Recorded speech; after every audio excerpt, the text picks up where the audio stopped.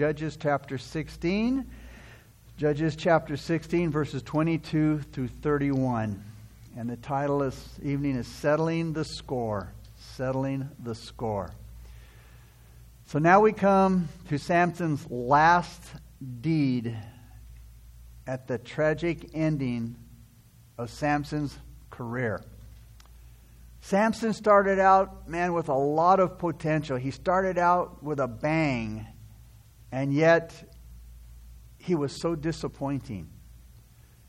It started out, his life and ministry started out with divine revelations to his parents. He was blessed with supernatural strength, and he had great potential to do great things for God and a lot of good for Israel. He had the chance to deliver Israel from the evil Philistines. But because of his rebellious life, it's a shame that he fulfilled very little of his potential. And let this be a good warning to each one of us to be better stewards of our character and of our gifts and of our calling. There is both shame and respect in Samuel's life. Matthew Henry said, though the last stage of Samson's life was inglorious, and one could wish there was a veil drawn over it, let this account here given of his death be allowed to lessen, though it does not quite roll away, the reproach of it, for there was honor in his death. The last thing Samson did, which is probably best known to all that he did, it took the form of a great act of revenge on the Philistines. In what he did, he wanted it to be vengeance on the Philistines for his 2 eyes that they took from him in verse 28, which they had put out after his hair was cut off. And our last study is going to look at the forces at work in his revenge, in what he feels is settling the account, settling all that he had lost and been through. Power was needed if revenge was going to be taken against the Philistines. But Samson was weak because verse 20 says God had departed from him. But after Samson had been in prison for a while, circumstances changed. And the forces needed to bring about this action against the Philistines finally came on the scene. And the power needed for revenge came with the restoration of Samson's hair while he was in prison, and the reproach of Samson's God in Philistia. So let's look at verse 22 now of chapter 16. It says, however, the hair of his head began to grow again after it had been shaven. So his hair grew back. With his hair restored came the restoration of his Nazirite symbol. His long hair was a symbol that he was a Nazirite. And then razor was never to come to his head, as he fulfilled his Nazirite vow. It was a symbol of his power and of his service. Now, as many of us know, hair doesn't grow overnight. And for some, it doesn't grow at all. But nonetheless, it would take some time for Samson's hair to grow back. So his restoration to his Nazirite status and to God's service would be a slow process. So here we learn an important truth about being restored to the Lord's work. And it's important that we understand this. God forbid that you ever get in that place where you have to be restored back to the Lord's work. Restoration is possible after you have grievously sinned. But understand, it won't happen overnight. It will take some time before you can serve the Lord again, especially depending upon what the sin was, how serious of a nature it is. One commentator said, we conquer evil consequences of sin and regain lost powers and position by degrees. You see, if you've lost your position in service because of sin, and, we want to get back to serving the Lord, you need to remember your restoration won't be so soon after you fall. Now, you can be forgiven in a moment. You can sin grievously one moment, and in the next you can say, Lord, I messed up, forgive me, and you will be forgiven in that same moment. But not restored in a moment. A lot of people think restoration comes with forgiveness, but it doesn't. Because sin takes a terrible toll. It does a lot of damage. And the wounds have to heal. And you have to prove and build and reprove your trust all over again. And trust isn't proven in a few days, but over a period of time. And there's no specific limit of when that restoration can take place or will take place. And one of the greatest examples, not that it's a great example, but maybe one of the best examples in a bad way, is when adultery takes place in a marriage.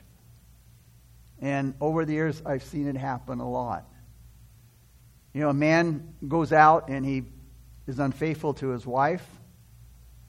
You know, she finds out one way or the other. He confesses or she finds out. And it's a real strain on that relationship. And a lot of times it does irreparable damage. Not that it can't be repaired, but it just is too much for some people. The man repents. He tells his wife he's sorry, that he messed up big time, and he says all the right things. And then expects the next day to be normal. You know, to go back to what it was. The good times and the blessings of marriage and the affection and the intimacy and all the things that involves a good marriage. But it doesn't happen. She's been hurt, deeply hurt. And he can't understand, you know, I said I'm sorry, but well, that doesn't take away what you did. It doesn't take away the pain of what has taken place in her life. You've broken your trust. That trust has to be restored. It has to be renewed. She has to see, you know, if you're getting back together and she sees you're truly repentant, you're going to have to do what God wants you to do and needs you to do to restore this relationship. And that takes time. Well, how long? I couldn't tell you that. That's when you have to wait upon the Lord, because again, you brought this into the marriage. Yeah, you're forgiven by God. You're forgiven by your wife. But you know what? It doesn't take away the pain and the sorrow and the consequences. So now you're just going to have to wait upon the Lord. You're going to have to wait for the Lord to deal, you know, with your wife, get her through this difficult time so that you can move forward. But again, there's no time limit. You know, it's different for everybody. So again, forgiveness comes in, restoration comes in degrees. And again, you can be forgiven in a moment, but not restored in a moment. So again, it's important that we understand that. But not all things, again, not all things will be restored with forgiveness. So in Samson's case, only his hair was restored, not his eyesight, not his freedom, and he was still a prisoner. And again, depending on the type of sin, you know, you may never be restored to a ministry or a particular ministry. And for example, it's a terrible thing, but you know, if a man molests a child, and you know it's on record, and you know they may tell us, you know, and say, hey, look, this happened to me, and you know I've repented, I've forgiven, I've been, you know, I went to the Lord, and you know God's forgiven me. Yes, that's true. We love you. We will pray, you know, worship with you, but you will never be allowed to go into the children's ministry. That is a given. Because something was done that, you know what, I would never, you know, allow the children to face that again, because it could be a big temptation to him. So again, you're restored in the Lord, you're restored to the fellowship, but that's one thing that you'll never be restored to because of the nature of the sin. So it's important that we understand that again, we can be forgiven for our sins in a moment by God, but not necessarily restored to the ministry or the place that you once served in, because again of the nature of the sin. In Samson's case, like I said, his hair was the only thing that was restored. His eyesight wasn't restored. His freedom wasn't restored. He was still a prisoner. The sinning Christian will find out that though some things might be restored, not all things will be restored. Restoration is limited depending upon the nature of the sin. Your desire to serve, it may come back. But where you may serve may not be the same because you may have been disqualified. You've disqualified yourself from certain areas of service because of your sin. Dedication may be restored, but confidence in you by others may never return. And this will limit you in your area of service. Your fellowship with God may be restored immediately because of His grace and His forgiveness, but scars will remain which will disturb your peace and your joy for the rest of your life. Again, a commentator said this: sin leaves consequences which produce suffering even after repentance and a return to a better life. Don't take sin lightly. It works havoc in any life. God restores enough to encourage every believer who has grievously failed, but He doesn't restore all things so that men don't take a light view of sin. Samson was restored enough so that God could use him, but his restoration was limited. So was his service. God allowed him to carry out one more act before he died. Samson's restoration was ignored. We'll see these things here about his restoration. First of all, Samson's restoration was ignored by the Philistines. The Philistines didn't seem too concerned that Samson's hair was growing back.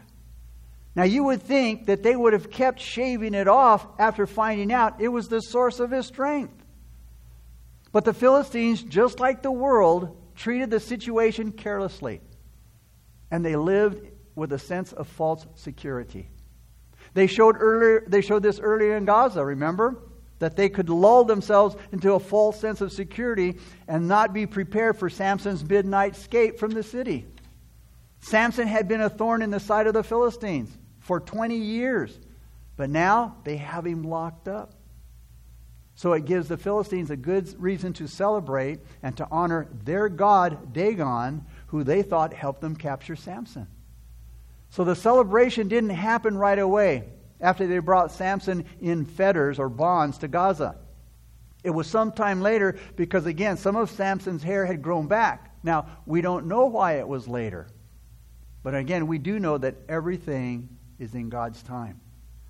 So that his hair had time to grow again and for his spiritual strength to return. Giving this false god Dagon all of this praise didn't go over so well with Jehovah God. As Exodus 20 tells us, our God is a jealous God. Now, usually we think of jealousy as a bad thing, but it's not when it involves God. Because God truly did give His Son for us. He died for us. God deserves the highest honor and glory. And when He doesn't get it, He's upset, and rightly so. So now God's going to involve Himself in dealing with the Philistines. His power, His forces are going to come upon the scene now. And a people or nation can only dishonor God for so long before God brings judgment on them, those that have dishonored Him. And instead of bringing honor and glory to God Almighty by an obedient life, Samson, because of his sin, gave the chance for a heathen god to be honored. And here they are again, about to do the same thing, letting his hair grow back. You know, there are people like the Philistines. They don't pay much attention to the warning signs about the danger of their unsaved soul. You know, they wallow in the pleasures of the world, and they ignore anything that would stir them up to consider the eternal danger they might be flirting with. And because of their carelessness, they're suddenly destroyed. Like thousands of Philistines were when Samson brings down the temple. Look at verse 23 and 24. Now the lords of the Philistines gathered together to offer a great sacrifice to Dagon, their god, and to rejoice. And they said, our God, speaking of Dagon, has delivered into our hands Samson, our enemy. When the people saw him, they praised their God, for they said, our God has delivered into our hands our enemy, the destroyer of our land, and the one who multiplied our dead. Jehovah God is being reproached here. He's being disgraced in Philistia. And this will anger him, and it will help Samson to settle the score, to pay them back. The reproach of Samson's God in Philistia can be seen in the Philistines' honoring of Dagon and in the Philistines having Samson in prison. Secondly, there was reproach in dishonoring God. Capturing Samson called for a big party. Man, it was time to celebrate. So the lords of the Philistines, they gathered themselves together to offer a great sacrifice to Dagon, their god, and to rejoice and to celebrate because Samson has been captured, thanks to our God. And it was a common practice in heathen nations in their religious festivals to bring out their prisoner from prison and to offer thanks to the gods who they thought helped them capture their enemies. Remember, because of David's sin, what Nathan told David in 2 Samuel 12:14? He said, David, you have given great occasion to the enemies of the Lord to blaspheme. When we mess up, when we sin, people love it. Because they love to say, and he's or she's supposed to be a Christian. They go to church and they believe in the Bible. When we sin, man, it gives the enemy a chance to blaspheme our God. Our sin is always a reproach upon God. It brings a lot of shame and disgrace to Him. So when sin calls, when it tempts us, we need to remember what sin does to the honor of God and refuse the temptation of sin. Because the honor of God should be our number one reason for not yielding to temptation. We need to avoid sin because of the curse it will bring upon us. But an even higher motivation for not sinning is the dishonor it brings upon our Jehovah God. If God's honor was our main concern in our lives would reflect great purity and holiness. So we can see at least two situations here that would greatly encourage Samson to want to do something because of the insulting of himself, and because of the injury to his eyes. Look at verse 25. So it happened when their hearts were merry, speaking of the Philistines, when their hearts were merry, that they said, call for Samson that he may perform for us. So they called for Samson from the prison, and he performed for them, and they stationed him between the pillars. All this means is that they wanted to make a fool out of Samson. And that's what Satan wants to do with you and me. He wants to make a fool out of us. Some writers say that Samson may have been made to dance in some way to some music. All of this was meant to mock Samson, to put him down, because he had been a terror to the Philistines. He'd been a terror to them at times, but now they could order Samson around to do whatever they wanted Samson to do stupid and humiliating things for their entertainment. You see, this would make Samson angry as it would anyone. There's not much more that will humiliate a person than to be publicly embarrassed. Like Samson was. And the biggest reason for Samson's encouragement to settle the score with the Philistines was the loss of his eyes, according to verse 28. He prayed to God to help him take revenge on the Philistines. But when the Philistines put out his eyes, it was their undoing. Because you see, it was an important factor in the great destruction of the temple and the thousands of Philistines that died in Gaza. Verse 28. We'll get back to the other verses. Then Samson called the Lord, saying, O Lord God, remember me, I pray. Strengthen me, I pray, just this once, O God, that I may with one blow take vengeance on the Philistines for my 2 eyes. So Samson prays to God to help him one more time against the Philistines. And this was only the second recorded prayer of Samson in Scripture. It was of the flesh and of the Spirit. It had both good parts and bad parts. There are at least 4 good things about Samson's prayer that we want to look at. First, he prayed to God in the time of need. He was being abused, and at the same time, God was being shamed. We need to pray at these times. Secondly, he wanted to be strengthened by God. Samson knew that he couldn't do what he needed to do without God's help. We're too weak in ourselves to carry out our services. But that weakness can be our strength if a consciousness, if we're aware of it, drives us to God for His strength to help us. Paul became aware of that in 2 Corinthians 12:10. He said, when I am weak, then I am strong. You see, God has an affinity to weakness. Third, Solomon prayed to the right source. You know, when we pray, it has a lot to do with who we're praying to. You know, a lot of people in the world that aren't saved, they say, oh, you know, I'm praying for this. Well, who are they praying to? If they're not saved and they don't know the true and the living God, who are they praying to? And then they get angry when their prayer's not answered. Samson prayed to Jehovah God. He did this even though everybody around him was praying to the fish god Dagon, and even though his own nation was worshiping idols and they were apostate. This kind of faith in the true God doesn't go unnoticed by God. He hears those prayers. And this experience of praying to God and the time he prayed in Lehi, when he was ready to die of thirst, are the two reasons that would put Samson in the 11th chapter of Hebrews, the heroes of faith. These two times when he cried out to God by faith will give him the divine honor of being in faith's hall of fame. The fourth thing we see here is that Samson prayed earnestly. He was for reals. He was for reals in his prayer. And so many times we see this instruction in Scripture about praying. You know, you don't have to shout at God. You don't have to cry to God to be sincere. But Samson's heart must be, it must be serious when he's praying. It has to be earnest. Because his prayer meant business, and those are the kind of prayers that will be honored by God when they come from the deepest parts of our heart. Then we have the bad parts of his prayer. There's two things in his prayer that we shouldn't do. First, his desire for personal revenge. And second, he says, Lord, answer my prayer just this once. First, the bad part of his prayer was wanting revenge.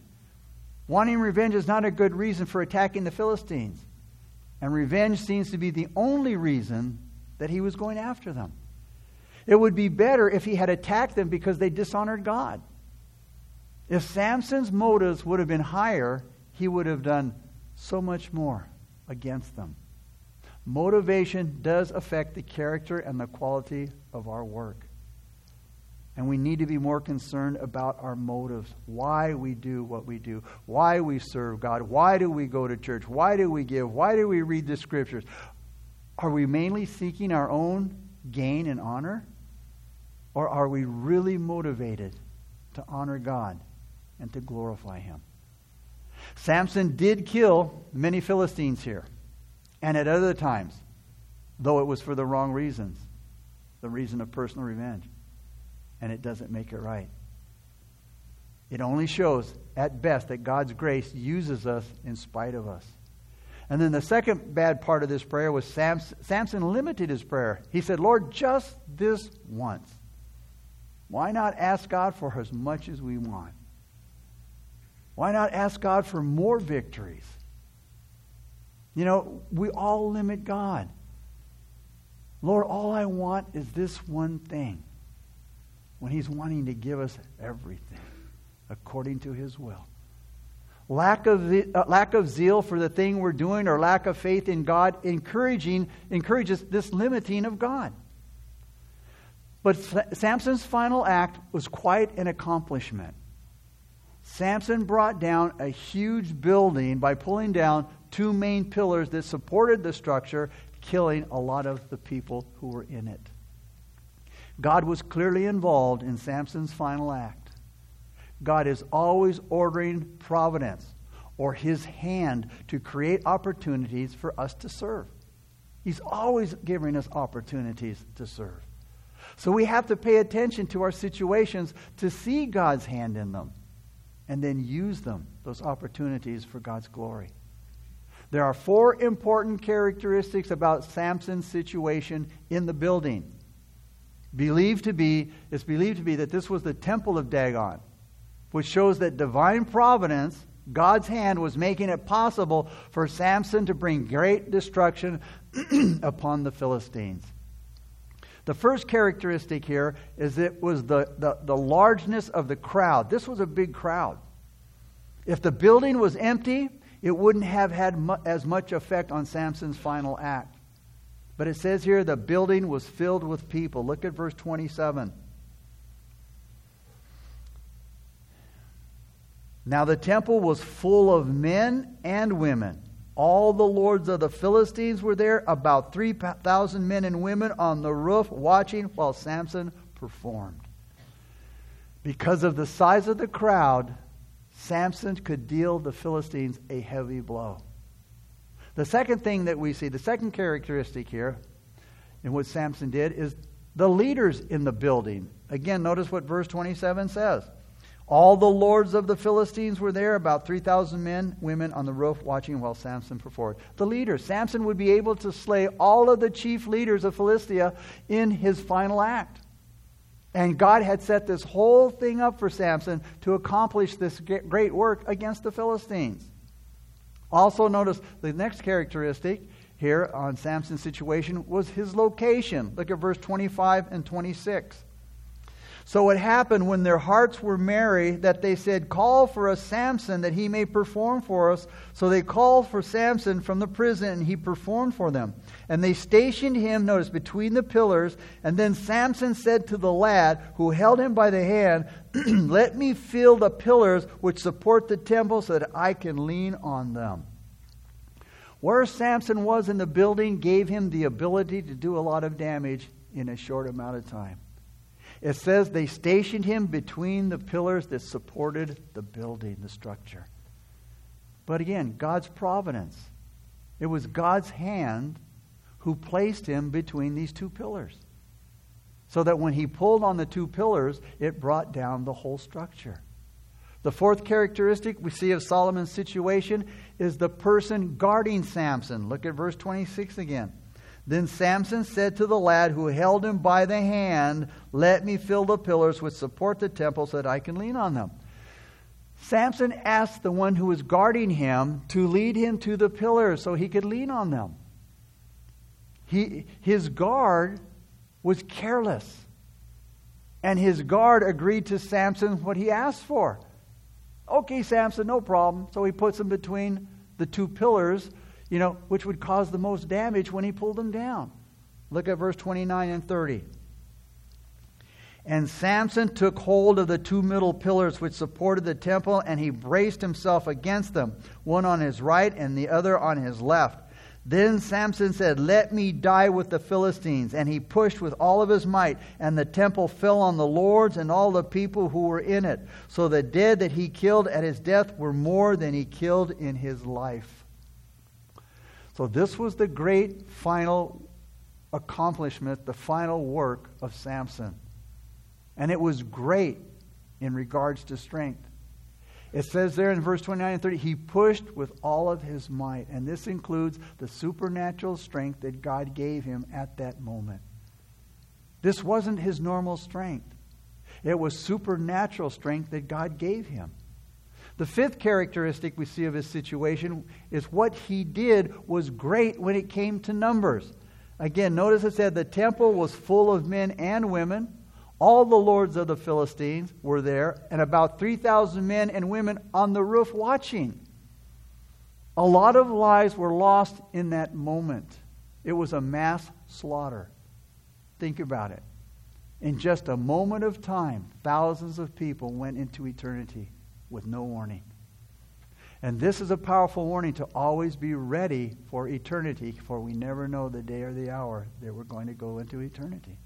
No one knows when God is going to say, today or tonight, your soul will be required of you. The sixth characteristic we see of Samson's situation was it was a great judgment. God's holy judgment came down hard on the Philistines. They were drinking and praising the idol Dagon. That's what it means. It says when they were making merry. And the psalmist said in Psalm 7:11, God is angry with the wicked every day.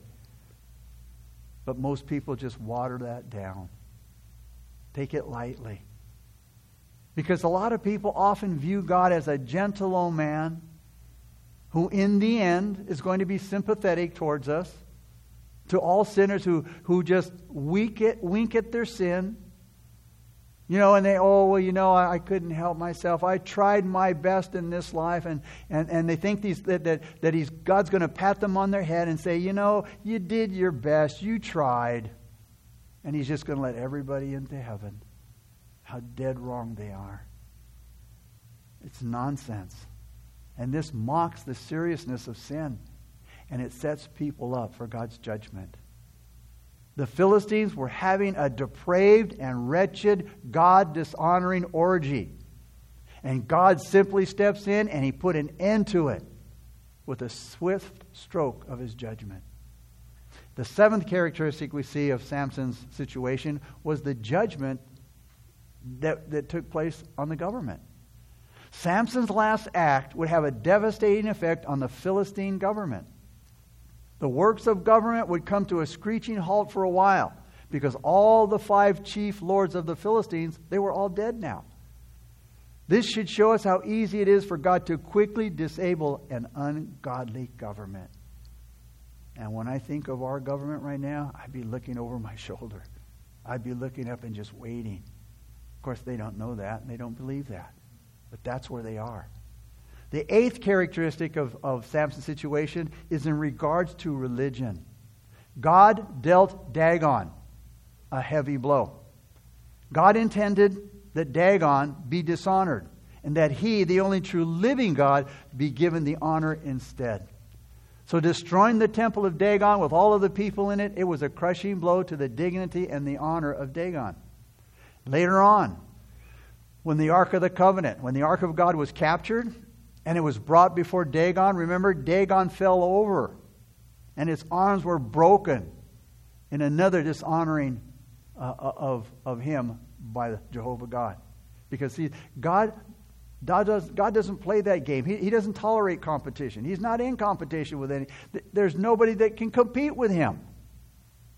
All false gods and those who worship them will be brought down sooner or later. And then the ninth great characteristic in regards to Samson's work here was his achievement. It says in verse 30, which stands out the most in the text, his achievement in this situation. He killed more people when he died than he had killed during his entire lifetime. Samson had done some notable things. He accomplished some notable slayings during his life. He slew, remember the 30 men of Ashkelon in chapter 14, verse 19, after his wedding feast in order to pay off his bet on the riddle. It said that in chapter 15, verse 8, he attacked them hip and thigh with a great slaughter. He did that in revenge for the destruction of his Philistine wife and her father. And he killed 1,000 men with the jawbone of a donkey. But here, in his last act, he does a lot more against the Philistines than he did all the other times put together. Not only what he did here exceeded the other acts in number, not only, but considering the rulers that were killed, we would have to say that this final act also had a greater impact on the government of Philistia than all the other things that he did, all the other acts put together.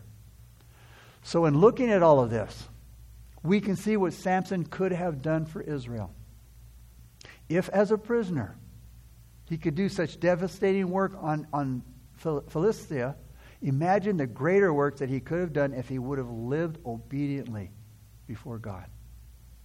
It shows us how significantly our sins get in the way of our performance for God. In order for Samson to accomplish this great slaughter against the Philistines, he had to sacrifice himself. He said in verse 30, "Let me die with the Philistines." And those were the last words that he spoke. He pushed the building down, and he was crushed to death along with all the Philistines in the building and all the others that were there. Samson won't get a lot of credit for sacrificing himself for the good of others because, you see, his motive was personal. He wanted revenge. But the lesson is still there, that his sacrifice did result in the justification of God's glory, and it gave Philistia a setback in their oppression of Israel. If Samson hadn't been willing to sacrifice his life here, the great work wouldn't have come to pass.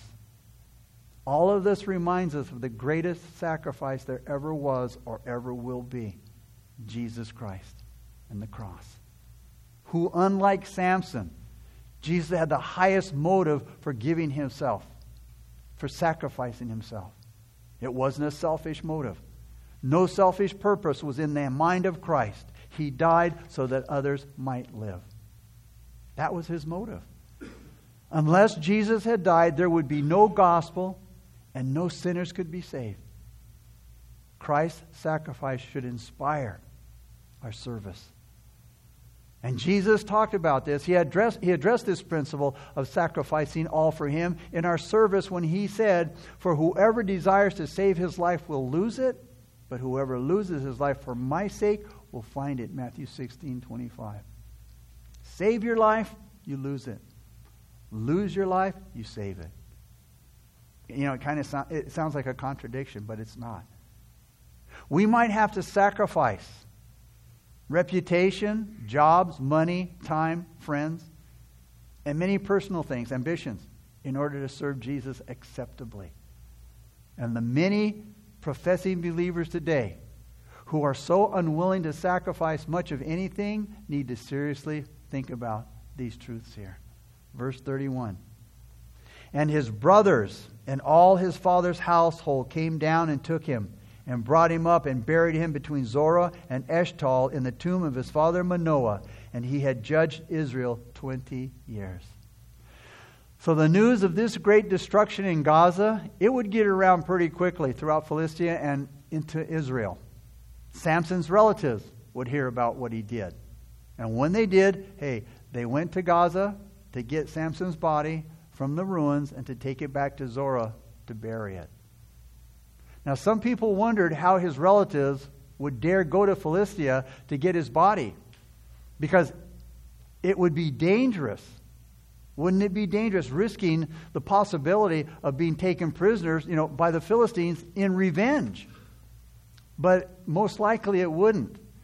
It's believed that the effect of what happened, was so great that Samson's relatives could go there, pick up the body without being arrested or harassed, because Gaza was in a shock, a state of shock, because of the greatness of what happened, the loss of some of the government officials, the disarray that it would be in, the shock that the people were in. So again, Gaza was in no condition to arrest or oppose Samson's family for getting the body, because for days the Philistines would also be looking for bodies in the ruins and looking for valuables as well. So it was a very great calamity in the land. A temple was destroyed, thousands of people were killed, and the chief rulers were killed. So the country had to be in a state of shock and chaos for a while. So this would give Samson's relatives the circumstances that they needed to go and to get Samson's body out of the ruins. In other words, God had simply provided the necessary circumstances for Samson's body to be retrieved. Samson was given an honorable burial since he was buried where his father was buried. So in closing, how do you evaluate Samson's life and ministry? Alexander Maclaren says this: instead of trying to make a lofty hero out of him, it is far better to recognize frankly the limitations of his character and the imperfections of his religion. If the merely human passion of vengeance throbbed fiercely in Samson's prayer, he had never heard, "Love your enemies." And for his time in history, the destruction of the enemies of God and of Israel was a duty. Samson's decline began when he disagreed with his parents about marrying a Philistine girl. Then he didn't take his Nazirite vow seriously, and he defiled himself. Then he disregarded the warnings of God, and he disobeyed the word of God, and he was defeated by the enemies of God. He probably thought that he had the privilege of being able to indulge in sin. Hey, I'm a Nazirite. I made a vow to God. I'm special.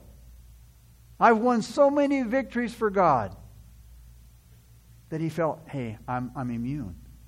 But as we can see, he was wrong. Solomon said in Proverbs 25:28, Whoever has no rule over his own spirit is like a city broken down without walls. Whoever has a rule over his own spirit, this speaks of self-control. Man, if you do not have self-control over your spirit, over your temper, over your attitude, over your personality, you're like a city broken down without walls. And in those days, the reason that cities had walls was to protect them from the enemy. But a city that didn't have walls, because for whatever reason, they were vulnerable to the enemy. And when the marauders would go through the desert, the thieves would look for cities without walls, because they could go in and have their way with the people. They could rape the women, they could steal, kill the men, do whatever they wanted. So it's the same idea. Solomon says that if you have no self-control, Satan looks for you. He knows you, and he knows what to do and when to do it. Solomon also said in Proverbs 16:32, he who is slow to anger is better than the mighty, and he who rules his spirit than he who takes a city. And I'll finish with a quote from Warren Wiersbe. He said, I wonder whether Solomon was thinking about Samson when he wrote these words. Father, once again, we thank you for this wonderful story, not a fairy tale, but this narrative, this account, this record of Samson's life, God, the good and the bad. Father, help us to learn of the good, and that we might apply the good and refrain from the bad, Lord. Father, help us to look at ourselves and, Father, to take control of our spirit.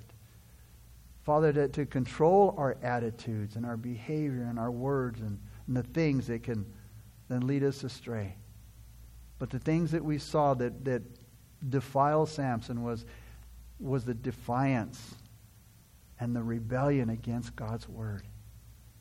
And Father, it happens all the time. We saw that with Jonah. He defied the word of God. He ran away from God. And he went down and into the ship. He went down. It takes you down.